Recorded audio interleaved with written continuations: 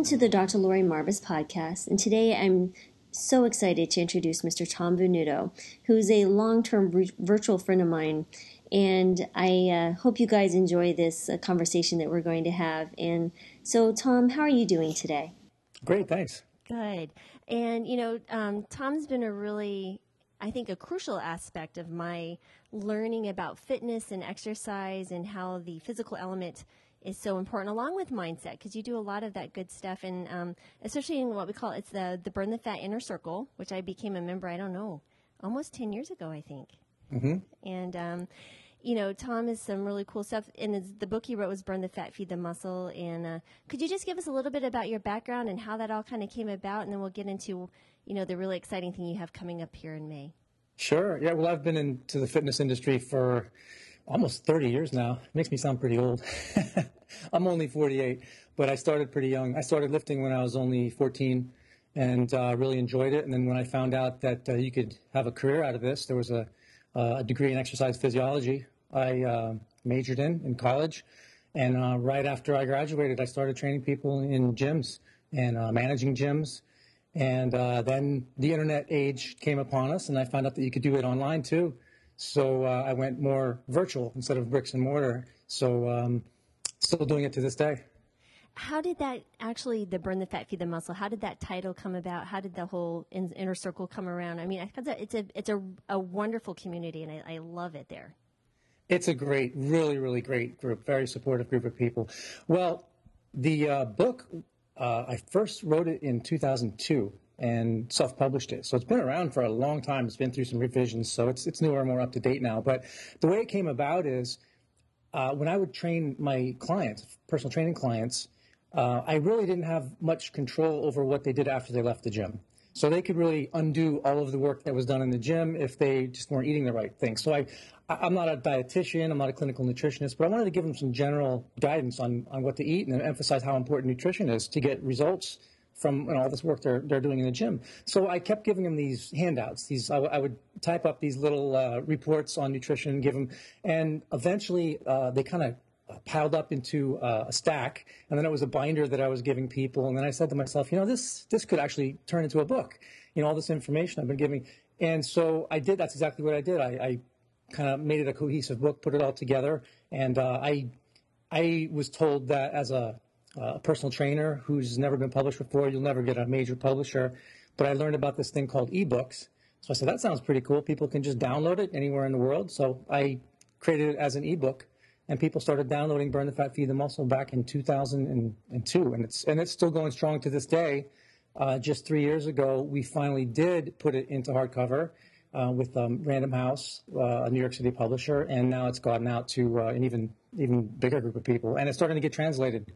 Chinese, Russian, German, Italian, so it's all over the world now. I bet that's fun to actually look at your book and see it in different languages. Yeah, it's pretty cool.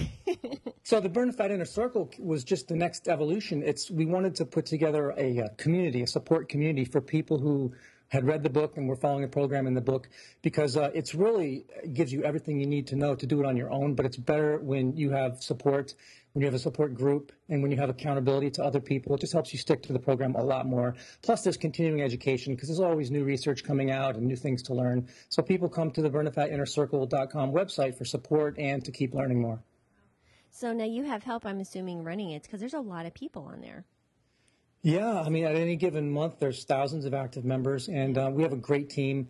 We run fitness competitions to help people get motivated, and we have people helping us run that, and we have online trainers that answer questions on the forums, and I'm in there almost every day myself answering questions too, and it's really fun to interact with everybody online. Cool. And now you're in New Jersey right now. Yeah, I'm in North Jersey in the New York City area. Okay.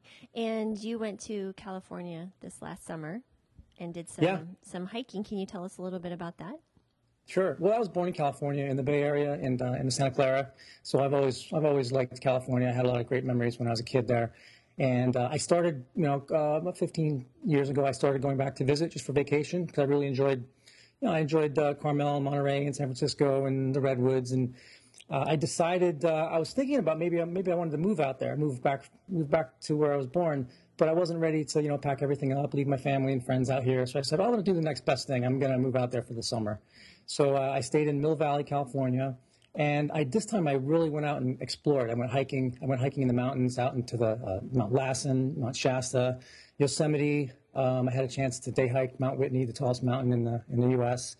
And I had a blast. It was fantastic. And I was thinking about coming back and do it again next year, but I wanted to do something, a little bigger, more adventurous. When I was out there hiking, I kept coming across the Pacific Crest Trail. And I actually went out and did some day hikes on it. And the scenery is just incredible. The Ansel Adams Wilderness, and it passes through Yosemite. It's absolutely beautiful. And I heard that people actually hike the whole thing.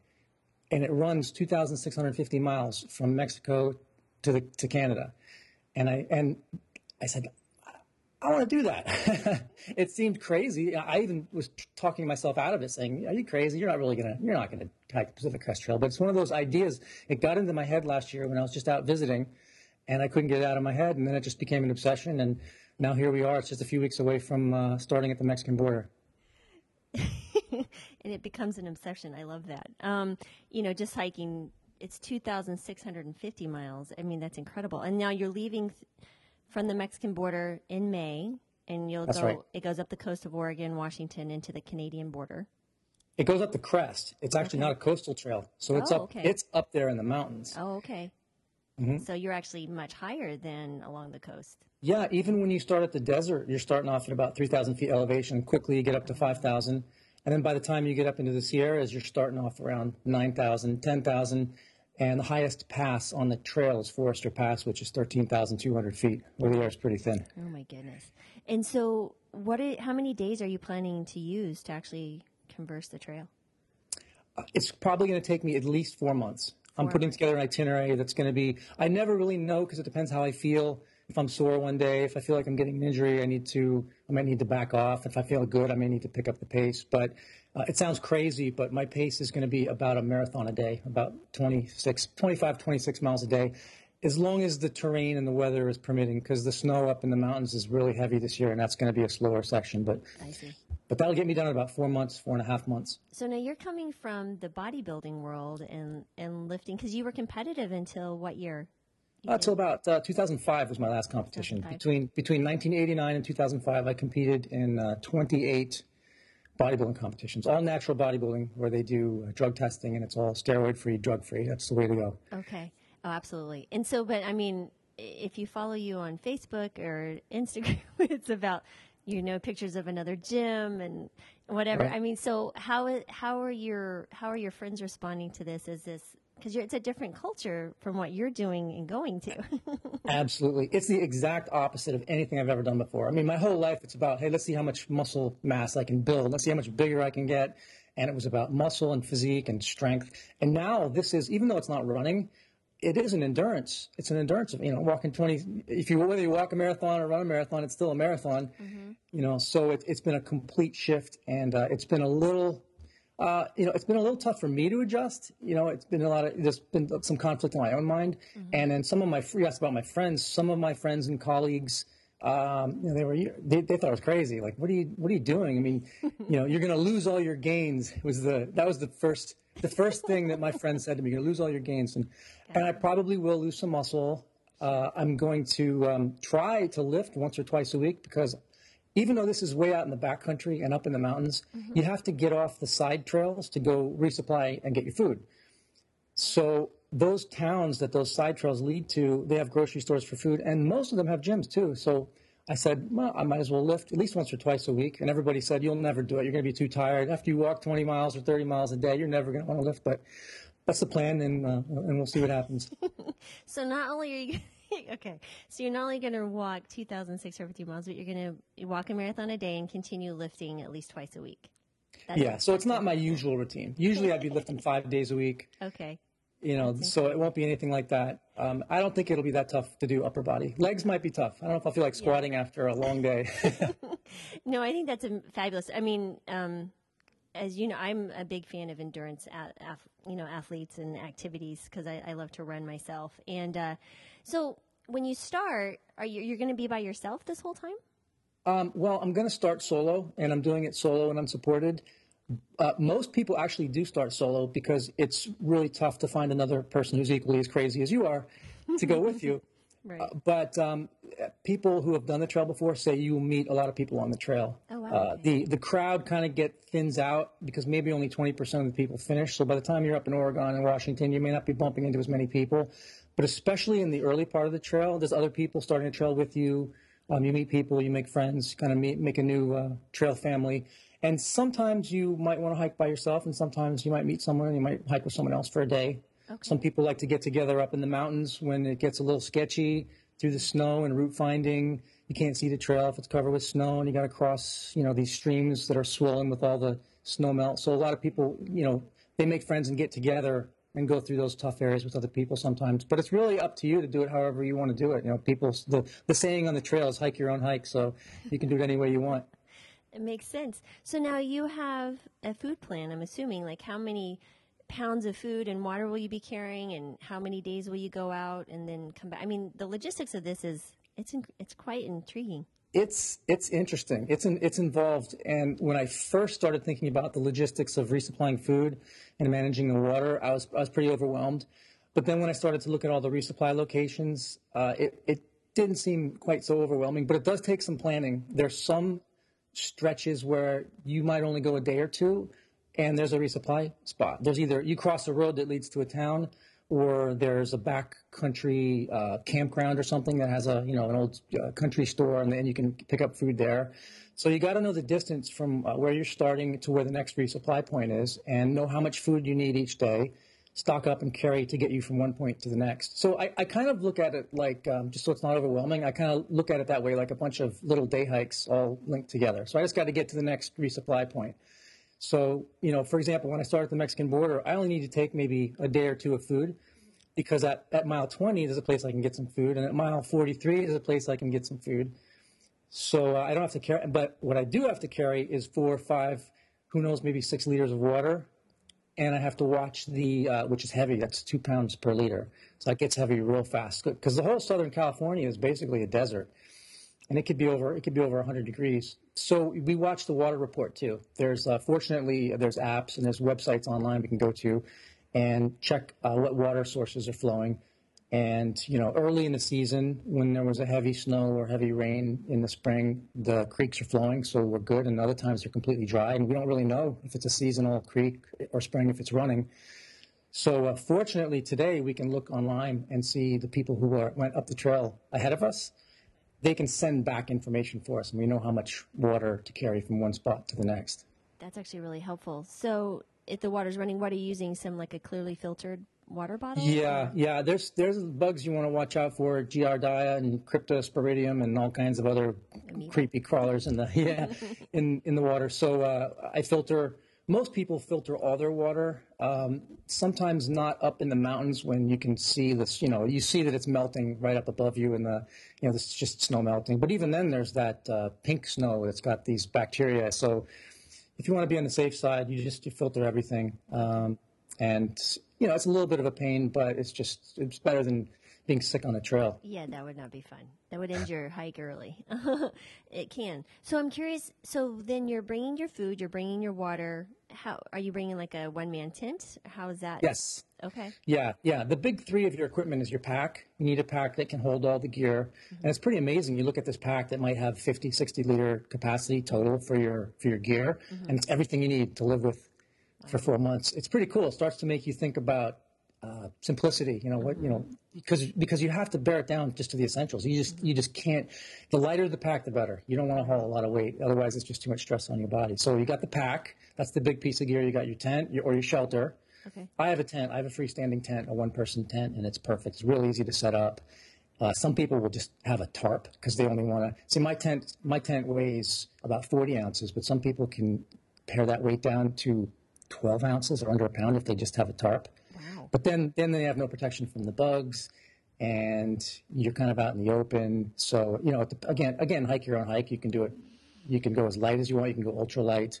I'm going light, but not ultra light. So the tent, and then you got your sleeping system, which is your sleeping bag, which has to keep you warm enough. It gets cold Even in the desert, it gets cold at night, very cold. Okay. Some people say that first night you're camping out near the Mexican border can be one of the coldest nights because if you're near the Lake Morena. Okay. And when you get up in the Sierra, even in the middle of the summer, it can be very hot during the day, but there's a huge swing from nighttime to daytime. You can have 70, 80, beautiful weather during the day, and then it can be down in the 30s. And I experienced that last year, so I knew that you got to stay warm. You got to have a warm sleeping bag and a pad.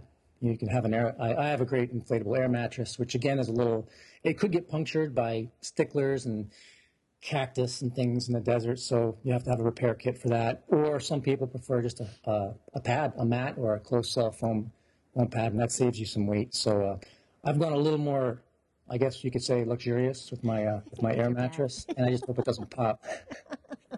Yeah, that would be a bummer for sure. So you have your sleeping system, your food, the water, the tent. What about like clothes and stuff? I mean, do you just bring like layered and you just... Yes. Layering is exactly the word for it. You need a layering system. When you're out during the day hiking, you get really warm. Even if it's in the upper 30s or in the 40s, you might just need one base layer.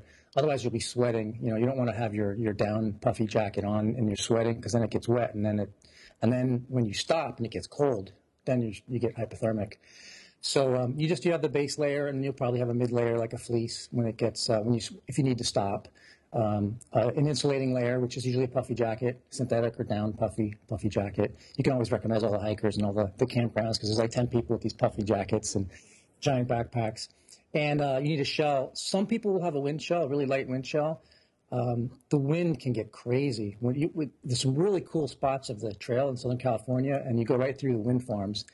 And they knew what they were doing when they put those windmills there, because these little mountain passes and the geography there makes it like a wind tunnel. So that can chill you. So you can bring a wind shell and a rain shell. And the rain gear gets really important when you get up to Washington, because if you're getting into Washington in September, you're going to get wet. And they say no matter what, you're going to get wet, but bring your rain gear. So I lived in not Oregon. a lot of extra clothes, except maybe your socks. So you got to do your laundry quite often, or the smell starts to get bad pretty quick. But stinky hikers, everybody recognizes the stinky hikers. You pass the day hikers, they're day hikers because you can smell they smell good. They smell clean. Are you using like wool socks or any special type of sock that you're using? Merino. Merino. One thing you want to avoid is cotton. Mm-hmm. And you got to take care of your feet, and the socks are really important. So almost everybody takes at least 2 pairs, maybe a third pair, because blisters can be a big, big issue. That can if it doesn't end some people's hikes, it makes them stop for a while because they can get really, really bad.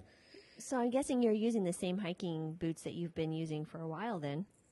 I've been experimenting with a lot of different shoes. Okay. And the interesting thing is that most thru hikers now are getting away from those big old-fashioned hiking boots. The Gore-Tex are the ones that are completely waterproof. They're not using mountaineering boots. Even when they get up in the Sierras, they're not using mountaineering boots. Most people aren't even using waterproof boots. They're using trail running shoes. Oh, really? Okay. Because for a couple of reasons. One is they're light. Like I have a pair of Trail Runners Saucony Peregrines, and they weigh about 10 ounces. And I also have a pair of hiking boots I really like, and they're not traditional hiking boots. They're light hikers, and they weigh 16 ounces, and they're semi-waterproof, and they're mid-height. And I like them both, but I'm going to actually probably go against the crowd, and I'm probably going to wear the boots, even though they weigh a pound. There was an old Army study that gets quoted all the time that basically says an extra pound on your foot is like an extra 5 pounds on your back. So the more weight you have on your feet, the more it slows you down. So you want a really lightweight shoe. And the other thing that happens is you're going to get wet. You have to cross streams, especially up in the Sierra. So if you have a shoe that's not waterproof and it's ventilated like those Trail Runners, you're going to get wet anyways, but they dry out quickly. So I've kind of gone halfway in between. I decided to go with hiking boots because I got these boots called Hokas, which they don't make anymore, but that company is known for making extra cushioned shoes. There's been this big trend in running since the Born to Run book came out, when everybody's going minimal, barefoot shoes and sandals, or literally barefoot, which you wouldn't want to do on a trail like this, but people going minimal. And I tried some of those, and it just didn't work. I had foot pain after 10 miles, 12 miles, 15 miles. Just cannot it's not for me. I can't do it. So I found out from experimenting with all this different footwear, taking it out on day hikes, that the extra maximal cushion for me, that's how I get 20, 25 miles and my feet aren't killing me at the end of the day. So yeah, getting the footwear right and the socks, really, really important. And I figured that out early. I didn't want to have to work it out while I was out on the trail. Well, and speaking of, blisters and such, so what type of first aid kit are you going to bring? Being the medical doctor, now I'm very curious.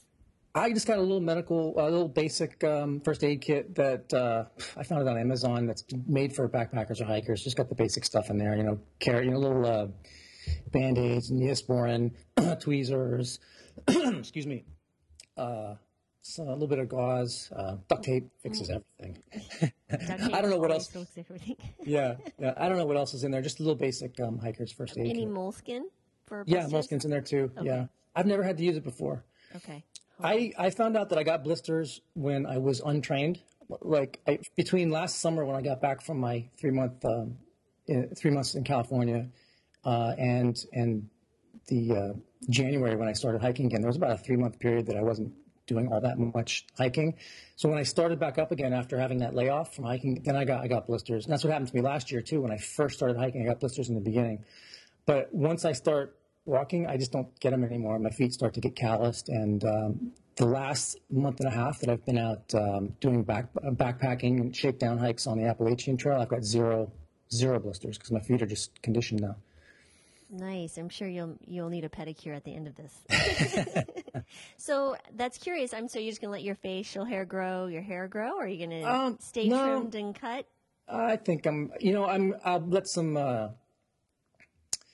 I'll probably shave every few days. Every time I come into town and especially if I stay in a motel, I don't think I'm going to grow a beard. Everybody asks me, "Are you going to grow a beard?" All those hikers have beards. You watch the documentaries on YouTube, and the guys have long hair and beards. They look like your stereotypical hiker. Mountain men. Yeah. Awesome. So now, when it comes to the water, when you're carrying that much water, are you like a Camelback? Is that what you're using, or what? Some people do, but most thru hikers these days don't. What they do is I don't know why the Smart Water bottle becomes so popular. It's a tall, skinny 1 liter bottle. Probably because it fits the threads of that bottle fit the filter perfectly. I use a Sawyer water filter. That's one of the most popular. It's a Sawyer Squeeze, and I have I'll probably carry 1 or 2 1 liter bottles depending on where I am, and maybe a half that I can clip onto the front of my backpack. And then I also have pouches which are dirty water. So if I'll go up to the creek and fill the pouch up, which is a 2 liter pouch with water from the creek, and then run the filter into my water bottles, and then they'll just go into the side of my pack. So the amount of water carried it completely depends on the distance between. I'll look at the water report and I'll see where the next creek is, or the next reliable water source, and I'll carry as much as I need to get to that source. When I was up in the Appalachian Trail doing these training hikes this last month, it had been pouring down rain, so the creeks were full, they were flowing. Every couple miles I was crossing over a creek, so I didn't want to carry the extra weight. So I would have just 1 liter, and I'd be drinking it, so sometimes it wouldn't even be full, and I just knew that I'd stock up at the next creek. Wow. That's some serious training. So now you're talking about being online and checking water reports. And so what are you going to carry technology-wise with you? What are you going to have? A compass, a map, a phone? Phone. What are you doing in that realm? Well, the iPhone is awesome because, for one thing, it's got GPS built in, and it works whether you have a cell phone signal or not. So what we do is we download apps that are not just maps, general maps like Google Maps, even though you can use those. They're specific to the trail. And there's one called Guthooks. Guthooks PCT. G-U-T? Guthooks. Guthook. And this person has created apps for the Appalachian Trail and the Pacific Crest Trail, specific for the trail. And it's an amazing app because it works with the GPS on your phone. And you can see exactly where you are. I mean, literally within yards. You can see which direction you're pointing because there's an arrow like a GPS has. And if you're pointing in the wrong direction, you see that your body is literally facing in the wrong direction. So you don't need a compass as long as your electronics there don't fail. So that's your GPS. And you can see, even if you can't see the trail, if you're up in the Sierras, and it's a high snow year in the Sierras right now, it's the highest in over a decade, and people are really kind of worried about it if they don't have navigation skills because you can't see the trail. But you don't have to see the trail. You can just keep looking at your app and see where you are in relation to the trail. And you actually, if the trail switchbacks, up a hill, you don't even have to follow the switchbacks because you may not be able to see them. You may be able to walk on top of the snow as long as you know where you are and you're following in the general right direction. So as a backup, if your app's not working, if you lose your or if people have broken their phones, your battery runs out. I carry an extra battery too that'll give 4 to 5 charges to my phone, but I do have paper maps and compass too, just in case electronics fail. Okay. And then you're speaking of walking on snow. Will you be bringing snowshoes or some type of gear? No snowshoes. That's why I'm gonna take the boots probably right from the Mexican border, and they're said to be waterproof, but we had a blizzard out here in March, late season blizzard, and I went out with those same shoes, and I was post-holing. It was 2 feet of snow, and I went out late in the afternoon, and it was perfect practice because by the time I get up there in early July into the Sierras, it's a big melt out. So the snow starts to rot and get really soft, and it gets cold at night, so it's hard in the morning. You can walk on top of it, but then as the day goes on, you'll sink in, you'll post-hole.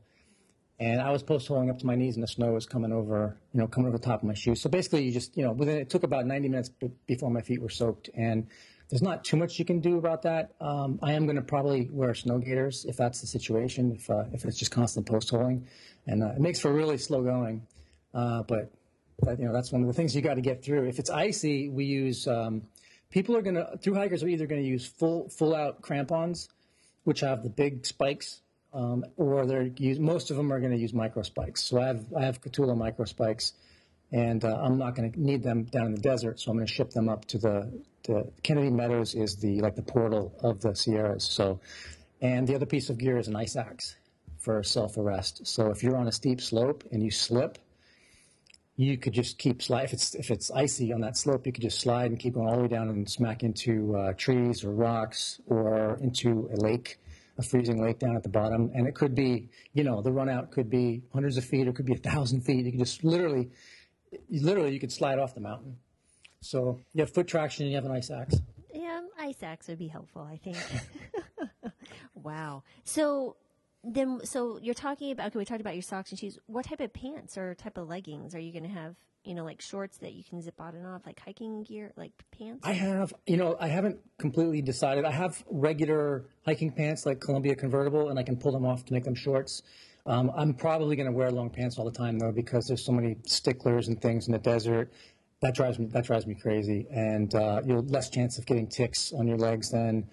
And then when it gets wet up in the snow, then I'll probably use snow gaiters based on my little experiment out here on the East Coast, because I was soaking wet and cold really, really fast. Not everybody wears long pants or uses gaiters, though. It's again up in the Sierras in July, it can be really beautiful weather and warm during the day. It can be 70 degrees up there. So it looks kind of strange when you watch the videos and see the pictures of people out there in shorts and trail running shoes, and it's just this giant snowfield up in the mountains. But it's warm.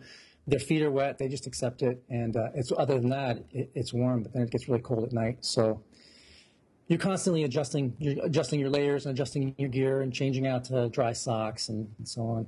Okay, so then let's get to the food plan, because I know we don't eat alike, but that's all right. Maybe someday.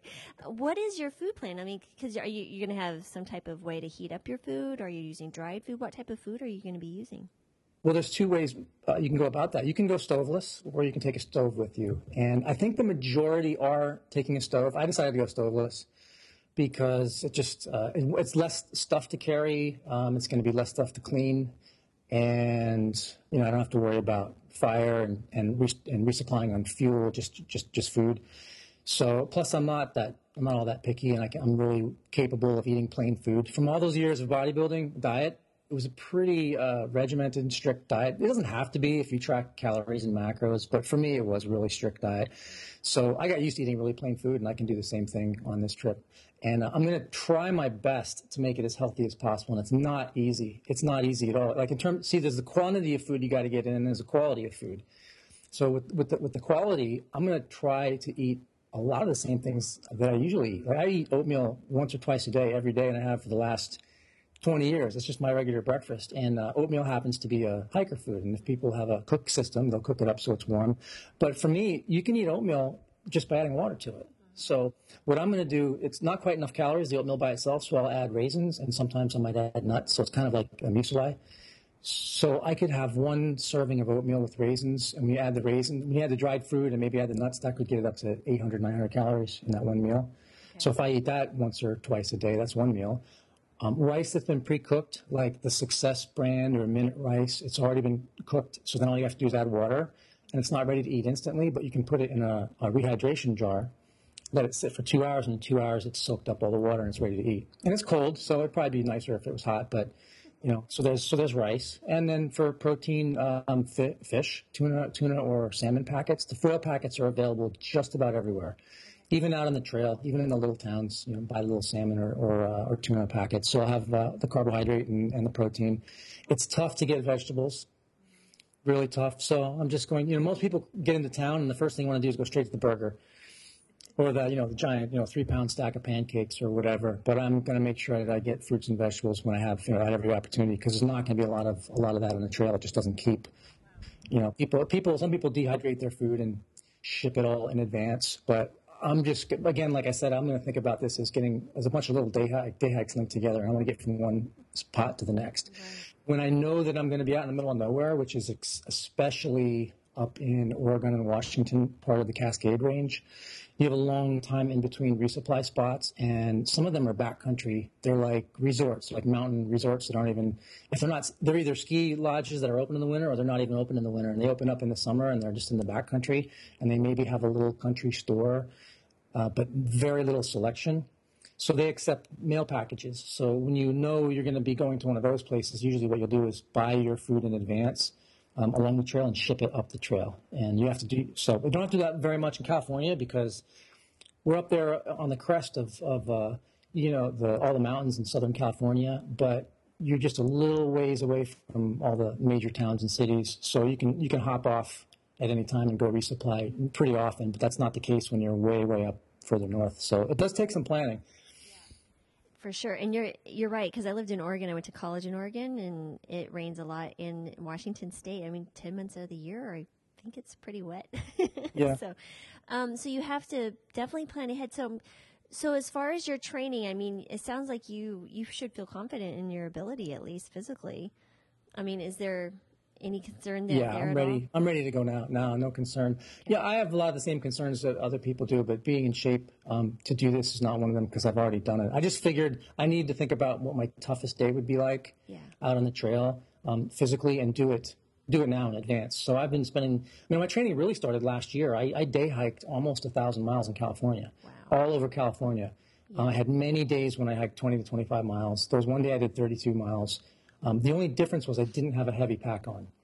I just had a day pack on because, every morning I woke up in a nice bed and slept in a nice bed. There was no overnights at all. So it was just day hiking. But I did long hikes, so I knew I could do the distance. Right. So what I had to do, and I did the elevation too. I day hiked Mount Whitney in one day. It took 12 hours up and down. And most people don't do that, not only because it's physically demanding, but you can get altitude sickness. And I passed a lot of people that had to go back down because they got altitude sickness. And I felt the altitude over 13,000 feet. It was hard to breathe. But I got some symptoms when I got to the summit. I had a headache. Okay. But that was training that prepared me for what's coming. And I knew what it was like to do 6,000 feet of elevation gain in one day, and gain and loss. The whole trail is 460,000 feet of elevation gain and loss over the whole 2,600 miles. It's unbelievable. Wow. Physical challenge. But I started training with the pack this year. That's what I did different. I figured even if I'm only going out for 1 day or 2 days or 3 days, I'm going to fill the pack up to what it's going to weigh when I'm out on the Pacific Crest Trail. Mm-hmm. So the full pack weight, usually it's going to be between 24 and 28 pounds when you count all the base weight plus food plus water. Mm-hmm. If there's heavy water carries or a whole week of food needed, it might get closer to 30 pounds. So I've just loaded up my pack and gone out on the Appalachian Trail. And I've been doing 22, 24. Last week I did 26 miles, and it was hard. It was tough, but I know I can do it now. I don't have to go down. Some people will show up at the Mexican border and they figure, I'm going to train on the trail. My day one I'll do 10 miles. And then I'll go 12 the next day, and I'll go 14, and it works for some people. It actually does, but for some people it really backfires and. They're out with plantar fasciitis or the horrible shin splints or, their feet are just completely hamburger. Or, a lot of people drop out really, really, really early on because they didn't train. Right. Wow. So when you're out and all these miles and miles of hikes alone, what are you thinking about? Like, what are your thoughts? Are you just, I mean, because that's a lot of time for thinking. Yeah. I'm just curious. It's interesting. You know what? It's just, it's a lot of it's just being in the moment and just kind of taking everything in. Sometimes your mind wanders and you think about all kinds of things, but I'm just trying to, when I'm out hiking, I just taking in the scenery and listening to the sounds and the birds. And you do kind of have to pay attention. It's not a good idea to take your Walkman out, your iPod, put headphones in because there's so many rattlesnakes especially in Southern California, but they can be found all over the trail. And they'll warn you with that rattle, but not if you can't hear it. You can step right on it. So, do you have any contingency plans for any type of emergency? Like if you had a severe injury and you don't have, what do you do in that type of situation? Well, I have a personal locator beacon. Okay. So I hope I never have to use it. A lot of people have an InReach or a Spot device, and those are devices that have not only they're for search and rescue, and they'll use a GPS or satellite. So even if your phone's not working, if you have a phone signal, you can call 911. Sure. But if you're getting way out in the backcountry and something really bad happens, you just turn on your PLB and help's on the way. Search and rescue is on the way. Okay. So hopefully I never have to use that, but it's in the pack. That's good to know. And then as far as your rest, so like how many hours is this going to take you hiking 26 miles a day? Versus sleep. Curious there. It's going to depend on the terrain and the weather. Okay. If it's cool, if there's cloud cover and it's not exceptionally steep, like it's not 5,000, 6,000, 7,000 feet to climb in a day, maybe it's only a couple, those are days that I could do 3 miles an hour, 3.5 miles an hour. Mm-hmm. So if I went nonstop, 10 hours, that's a 30-mile day. But every day is not going to be like that. Okay. It's probably going to be somewhere between 20 and 30 miles a day, which is going to depend a lot on the terrain. Okay. I'm really going to try for 25, 26 miles a day so I can make it before the snow flies in Washington. Right. And probably I'll be hiking 10 to 12 hours a day. Wow. There's really two different types of people that do this. There's people who like to camp, and so they'll hike less hours during the day. They'll start earlier in the year. They maybe people already started a month ago, even 5, 6 weeks ago. Some people started really early, and they don't do as many miles. And they like to camp out in a nice spot and just hang out, or they like to take in the trail town experience. So they'll take a lot of 0 days is when you have a complete rest day. So you're spending 2 nights in town. Usually you find a motel, and people will take some people will take their time. I like to walk. I like to hike. I'm bored out of my mind if I'm just sitting in a tent. So for me, my tent is just my shelter at night and a place to sleep at night. So, if I can walk 12, 13 hours a day, I would walk 14 hours a day. It depends on how much my body can handle. Right. And, if I'm going at that amount of distance and spending that much time, then it's going to be a matter of not getting too skinny and just eating enough because I'll be burning so many calories to do that. Yeah. How many calories do you think you're going to need a day? I'll probably be burning about 5,000 calories a day. On average, and then on tough days, it's going to be a lot more, like 6,000. Okay. I've seen some estimates using different calorie calculators or looking at my electronics, and I don't know, some days, some of the biggest days I've had with a lot of elevation, like Mount Whitney, one of my electronics said I burned 7,000 calories. So I don't know if that's accurate or not, but it's going to be tough to not lose a lot of weight, and it's pretty much I'm going to have to accept operating in a deficit. Because even if I could carry 5,000 or 6,000 calories of food every day, that's a lot of extra weight. Mm-hmm. So if I can carry, say, 4,000 calories of food per day, and then when I get to town, I'm taking either like a half day of rest, or occasionally a full day of rest. I won't be burning very many calories. Then I'll just try to eat back as much of the calories as I can on those days. So I'll get a surplus. So I'll be in a deficit most of the time because I'll be on the trail most of the time, and then I'll eat up in the surplus when I get the chance. Okay. It's going to be a really interesting diet, really, really interesting. And I'm just going to watch my weight, make sure I don't lose an unhealthy amount of weight. Right. Wow. Okay. So now, as far as what are you? As far as mindset, what have you had to do with your mind? Because that's a long time in isolation too. Are you worried about that at all? That your social. The isolation, no. No. No, you know what? I'm more of an introvert than an extrovert. I love people, but I don't like crowds. You know what I mean? And I like to spend time with people, but if I spend too much time around people, then I need to like go and get my private space. It's an introvert thing. So I really enjoy the long stretches. I remember last year up in like the Mount Shasta wilderness on some of the trails up there in Castle Crags. I mean, I hardly passed a person. Hours would go by and I didn't pass a single person. It's kind of an odd feeling at first, but I kind of like it. It's really kind of peaceful. And then when I see people, I enjoy bumping into them. Hikers are really, really friendly. It's a really cool community. And sometimes if you haven't seen a human, this has happened. If you haven't seen a human for miles and miles and hours, and you bump into somebody, it's like, oh, cool, there's a new person, and you both like make eye contact and stop, and you can tell a day hiker from a through hiker, a backpacker, just by looking at their gear usually. So immediately see something in common and you start talking, and if you're coming different directions, it's like, hey, what did you pass? Where's the last water? And what's this like? And what's that like? So it's a lot of alone time, but there's a social aspect too. Okay. So it's like seeing an American in a foreign country. You're like, oh, someone who speaks English. You understand? You like your instant buddies. Been there. Yeah. So now, as far as are there any specific challenges or worries that you have been thinking about that you're a little bit? A little bit. The big worry on everybody's mind this year is the snow, because we all of us who knew we were going to do the PCT in 2017 have been watching the snow and the weather since January, and January and February was an epic winter in the Sierras. Mammoth Lakes set records. I mean, they had at one point, I think they had like 700 inches of snow. Tahoe, even up into the California Cascades, around Lassen Park, there's record snowfall. And it was on target to have the highest snowpack and snow water content in history. And then in March, it just tapered off a little bit. So instead of being an all-time record, it's just the highest snow in the last 10 years.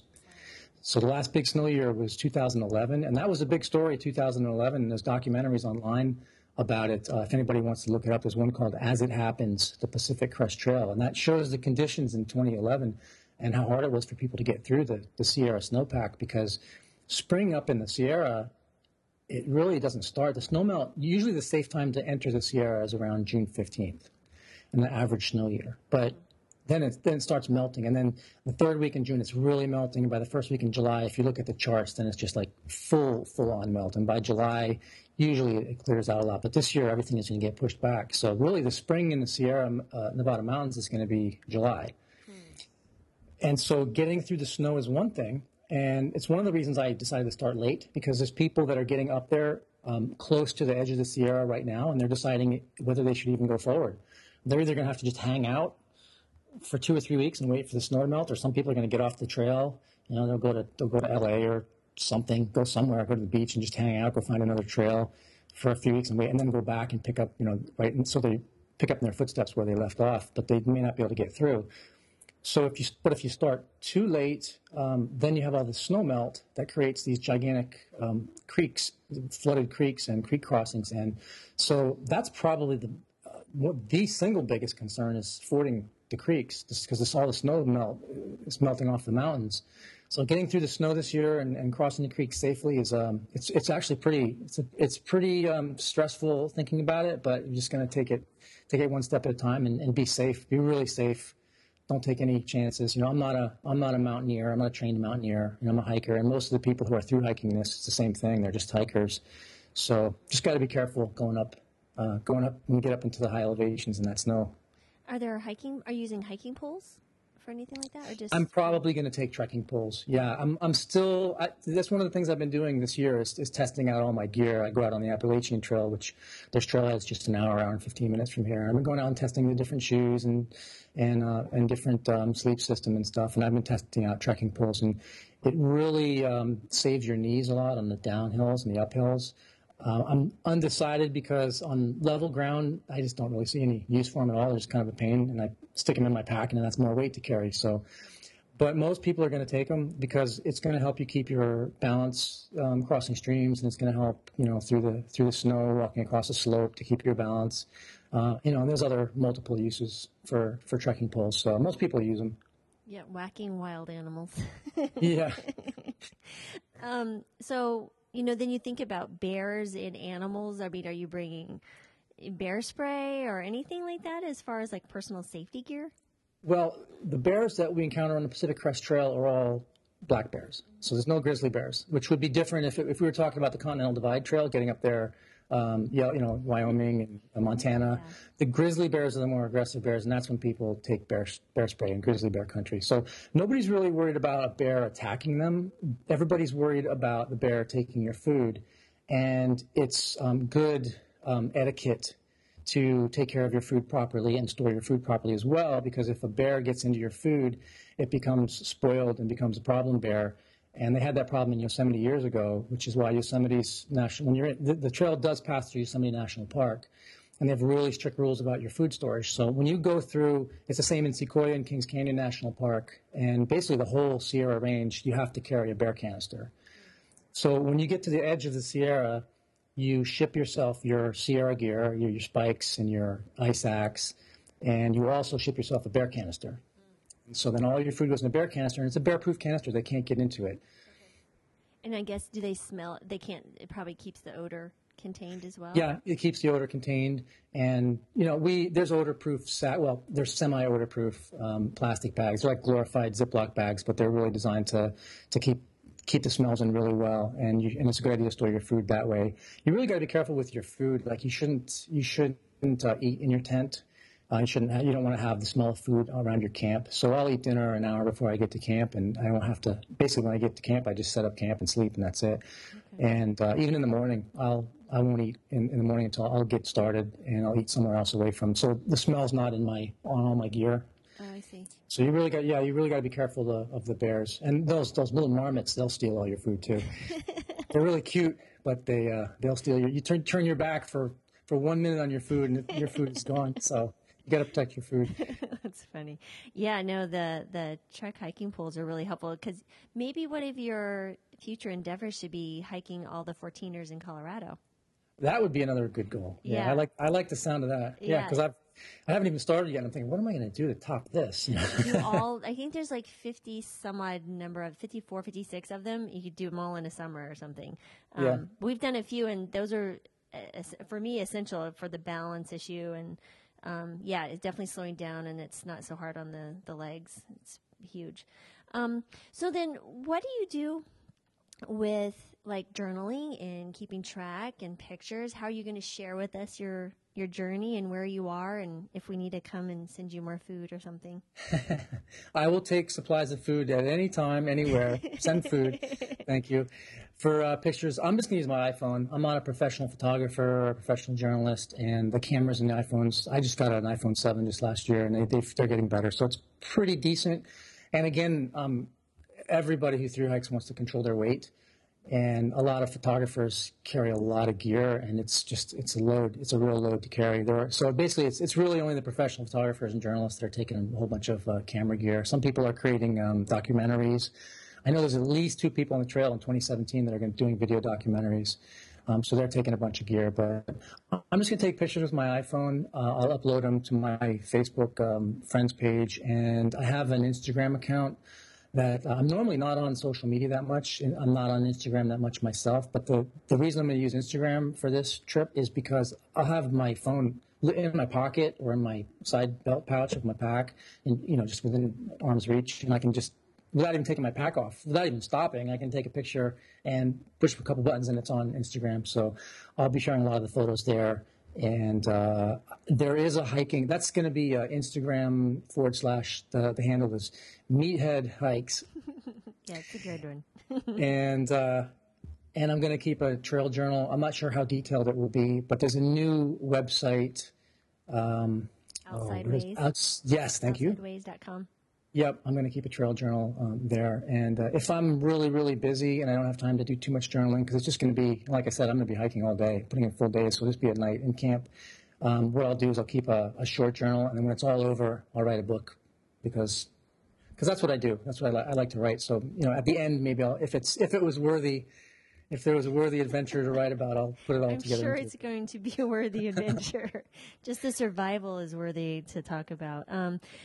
So when you had mentioned that some people were had some type of cameras, is there actual, like, you know how you can tune in online and see there's a camera and you can see like a bald eagle's having nesting and about to have? Is there any Pacific Crest Trail cameras along the way that you can see different things? I'm just curious about that. Are there other cameras, positions out there? Like, you can log on and see, like, here, like if I wanted to look at the beach, one of the beaches Right. in Florida. Only a few spots, and not so much on the trail because the trail's so far in the backcountry. There's a Mount Whitney cam, but that's down in the town, down in the valley in Lone Pine. So, if you want to see in real time what the weather conditions are like up there on Mount Whitney, you can look at the Lone Pine camera. But mainly, sorry about that. Something's going on out there. Mainly all the video coverage that you see is journalists go on and make documentaries, or YouTubers, vloggers, they'll take a good video camera with them, and sometimes they'll attach it on the end of their trekking pole and give you the panorama. There's a lot of that on YouTube now. A lot of homemade documentaries and actually more professionally done documentaries. Yeah, that's going to be really fun to watch you go along. And so when you are hiking, are you eating and walking at the same time, or do you stop? Sometimes? Yeah. Okay. Yeah.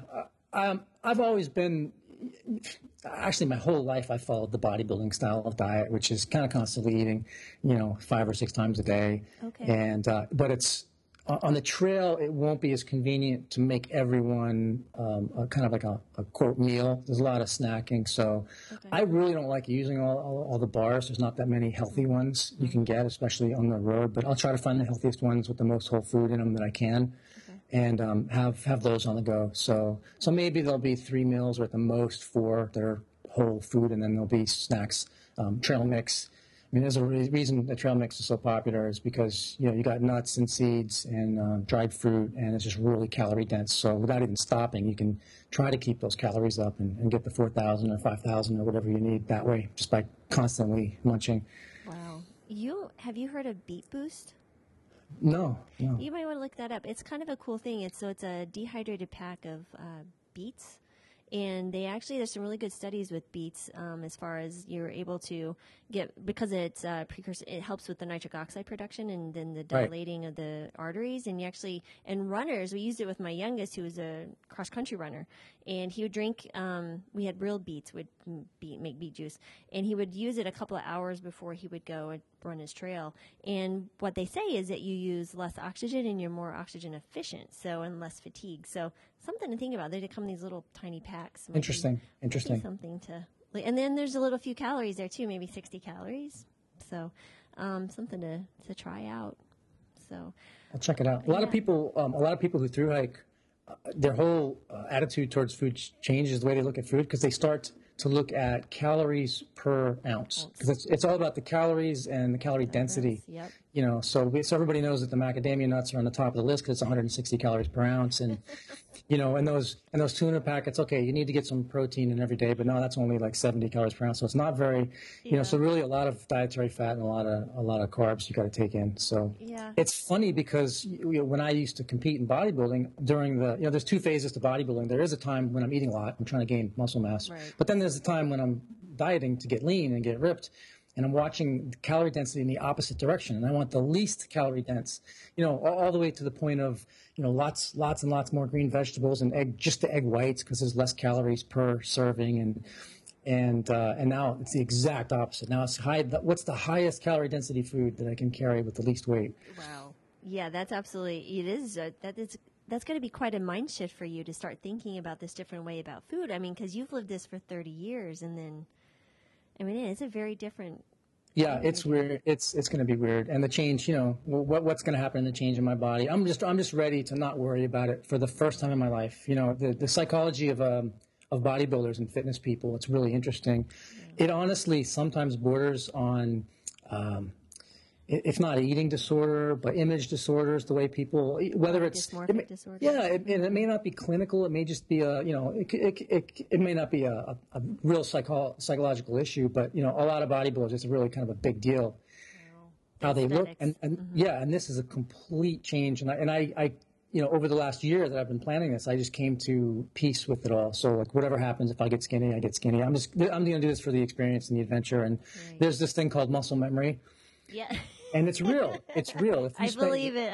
If you have spent your whole life training, weight training and building muscle, and you lose it, you get it back a lot faster than it took you to build it in the first place. Right.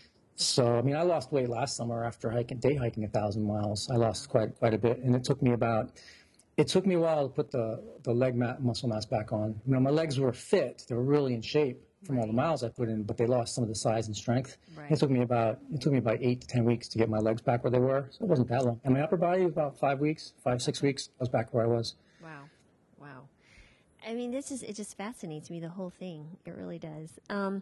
Is there anything else that I didn't cover as far as what you think you'll be doing or thinking? I mean, is there some? I think you covered everything. I would almost guess that you were a through hiker because you asked all the questions. Done a lot of hiking, not through hiking, but a lot of hiking. Yeah. And it's a lot of fun. And I'm really, beyond the fact that I'm just fascinated with what you're doing. I'm jealous that I can't do something like that right now. I've got too many children in graduate schools. There we go. And this is amazing. So okay, let's go over this again. So you're on Instagram at Meathead Hikes. Yep. And then you're on outsideways.com. Yep. Also, it'll be categorized under Meathead Hikes or Pacific Crest Trail Journals. Okay. And then your Facebook page or your personal? I'm probably going to post some pictures on Facebook, time permitting, if it's easy to put it on Instagram and Facebook at the same time. But I'll probably put that on my friend's page. Okay. And if somebody wants to send me a friend request, they can. I still have room on there. My main Burn the Fat Facebook page, I'll probably keep to the fitness stuff. Okay, gotcha. Oh yeah. So how are you gonna be keeping up with that while you're hiking? Yeah. The other piece of gear I'm taking, the other piece of luxury gear I'm taking is a iPad. Because there's only so much I can do with on the iPhone, right. And there's got a keyboard on the iPad, and it's a lot easier for me to manage the website. Okay. So I will have downtime every night, and I will be taking occasional 0 days in towns. And when I go in town to resupply, I'll have a little bit of downtime. Okay. So even though the whole idea is kind of get out into nature and get into the backcountry, through hiking today, everybody is electronically connected, and they're using their GPS and they're using the app. So it's not like you want to get away from technology. So I decided I'm not going to try to just unplug this time. I'll have long periods of time when I'm unplugged and there's no cell phone connection, but when I do have it, I'll be logging on. I love our Burn the Fat Inner Circle community is fantastic, and I'm going to stay plugged in there. And our team, my team has got my back to keep the site up to date, keep everything running when I am way out in the woods. Unplugged. Yeah. Wonderful. Okay, and so I got the Meathead Hikes, and so I'm gonna. That's fantastic. And will you let us know if you need us to send food? I'll send food. Absolutely. Awesome. I might take anybody up who offers on that. No, I really, seriously. So what do we do? We just look for like little towns along the way, or how do we do that? There's all those places that I mentioned where you can ship your own food to you. Someone else can ship to you too. Okay. Some people have family and friends back home that are helping them with their resupply. So it's basically, okay, let's see, where am I going to be on such and such a date? I'm going to be in Wrightwood, California. Okay, there's a post office there, and the hotel I'm staying at, they accept hiker packages. And so that's basically, you just figure out where you're going to be and what the address is. All right. So definitely offline, I'll have to figure out at least one place and send you something good. So cool. All right. Well, thank you so much for taking time out of your day to share with us your journey that's coming up. It's pretty cool. And then we have to do this when you're done. Sure. Again, please, because who knows, that might be a 2-hour podcast with all those stories. It's fascinating me. Again, we really appreciate it. And again, Tom, I really like to acknowledge people beyond what you're doing here and just kind of sharing with us the beauty of nature and getting out and doing something different. But it takes a lot of courage to do that, number one. But two is just, thanks for everything that you've done for your community, because I've been a part of that community, and it's been something that I've used to, help with my boys who are now 21 and 18, and not so much my daughter, but definitely the boys, and teaching them about healthy weightlifting and techniques and stuff. And so I want to thank you for that. And it's fun to tell you that sort of in person on Skype. Thank you. You're welcome.